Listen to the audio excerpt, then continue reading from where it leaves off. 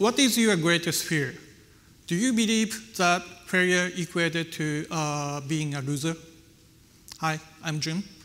I was raised in rural Japan by wonderful parents who gave me a lot of love. And even though I went to the best high school in town, I was only one of my siblings who did not go to the college. I was a typical young dreamer and spoiled son who just wanted to play in a big city in Tokyo. From that time on, I decided that I would not follow the traditional elite course of Japan, Japanese society, of going to the good university and working for the big good company, but would follow my path no one has ever taken. It was really scary at the time, but looking back, this was one of my best decisions, became makers of fire. Since then, my parents had always worried about me and kept telling me, you've got to find what you love. To be honest, that word is a big pressure for me. And because I had no confidence in myself at the time and not found what I wanted to do with my life. I felt like I was in a dark tunnel with no way out. It was the most difficult time for me. I was trying my best to surviving in Tokyo and starting a part-time job at Jungle Cruise in Tokyo Disneyland and so on. It was a fun experience. But as I got older, I got along much better with my parents. And in 1992, I decided to return to my hometown with no particular plans in the future. I was very lucky enough to get a chance to work as a prefecture employees at the University of Aizu, Japanese first computer science-oriented university. It was a bit strange to think that the world even existed before the Google, right? But anyway, right time, right place, as they always say.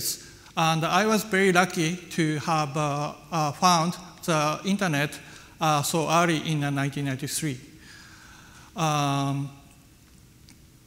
I had no computer knowledge or skills, and I started out with nothing but passions. But I feel like I finally find something I'm passionate about.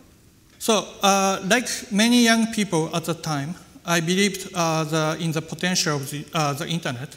So I quit my job as a prefecture employee after 2 years and started an IT company, iJapan, with a university student in 1995 when I was 26 years old. In my 28 years of entrepreneurship, being an accidental entrepreneur, I have been things that many people would not believe. I thought I was the only one who could see 20 years into the future at that time. I was like a drop of the water on the mountains of the success. It was not the family I had hoped for, but it did allow me to ascend to the heaven of the creations. In 2011, Fukushima suffered a devastating earthquake and a nuclear accident, causing our community to fracture under the weight of the fear and hatred. As an entrepreneur, I felt very powerless in the face of such kind of catastrophe. The future, which I always dreamed was not so romantic, and I was drawn into the chaos. But life goes on. I encountered in invaluable lessons. Oscar Wilde says, where there is a sorrow, there is a holy ground. As you know, entrepreneurship is always full of love and loss. In 2016, I had a dinner with Phil Rubin, my best friend's mentor, as known as the founder of the Evernote. And he's one of the first unicorn companies. At that night, surprisingly, he appeared very vulnerable, admitting that he had just left the Evernote and moved into the small apartment. Why this news was shocking, what truly struck me was sadness over the breaking the cherished Star Wars mug during the moving instead of devastated about quitting Evernote.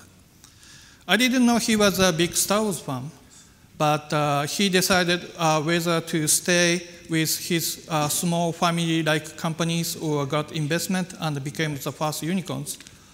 He decided to become a unicorn and brought a mug to encourage himself.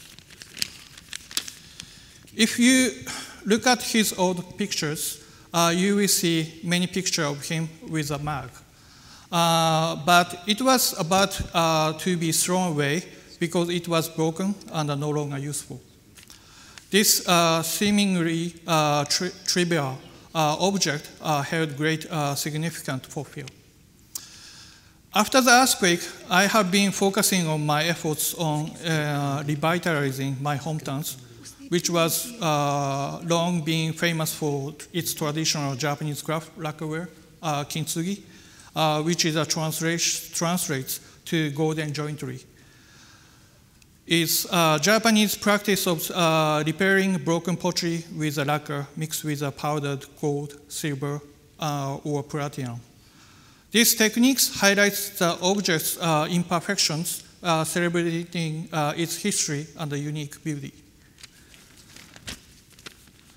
KINTSUGI's underlying philosophy is rooted in Japanese aesthetics, particularly as a concept of the wabi-sabi, embracing beauty in imperfections, and mottanai, sense of regrets of four ways.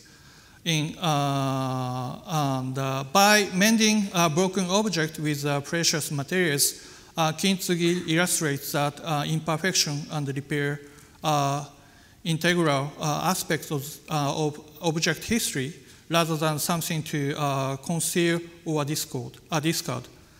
This art form has gained global popularity due to its distinctive, authentic, and inspiring message of resilience and transformations.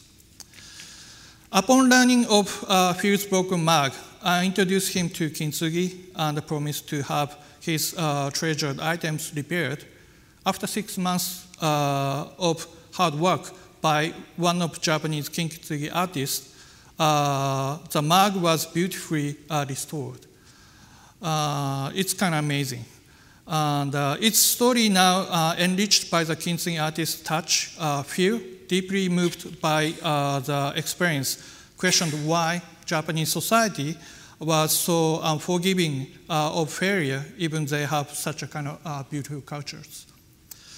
Phil shared a powerful quote from the movie Dune that challenged my perception of fear. I must not fear. Fear is a mind killer. Fear is a little death that brings total obliterations. I will face my fear. I will permit it to pass over me, through me, and when it has gone past, I will turn into the inner eye to see the past. Where the fear has gone, there is be nothing, only I remains. The profound insight illuminated the importance of embracing fear and failure as entrepreneurs. Life is a cyclical journey with ending often resembling beginnings. So if a challenge is what you seek, release voyage. It is our darkness moment that cracks in our armor allow our inner lights to shine through. However, the blinding glare of the spotlights often prevents us from recognizing this radiance. As we embark on our individual journeys, may we savor the agony of the entrepreneurship and the pursuit of the elusive beauty. The art of the kintsugi teaches us that there is a value in recognizing and celebrating in our imperfections and our ability to overcome adversity. The belief is vital not only for entrepreneurs, but anyone facing challenges in their life. What we approach our failure with a kintsugi mindset, we transform our setbacks into the opportunity for growth and self-improvement. By reframing our perspective of failure, we can begin to see it as a catalyst for challenges and a stepping stone towards success. And it's essential components of our personal and professional development. It is through the process of the acknowledgement of our mistakes, learning from them and embracing our newfound wisdom that we became stronger, more resilient individuals. In conclusions, let us remember that failure is not a sign of the weakness, nor does it define us as a loser. Instead, it is a testament to our courage and the determination to persevere through life's challenges.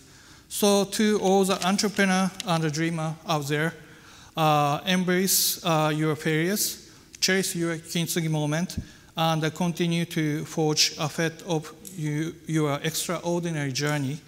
You are not alone. Good luck and bon voyage. Thank you.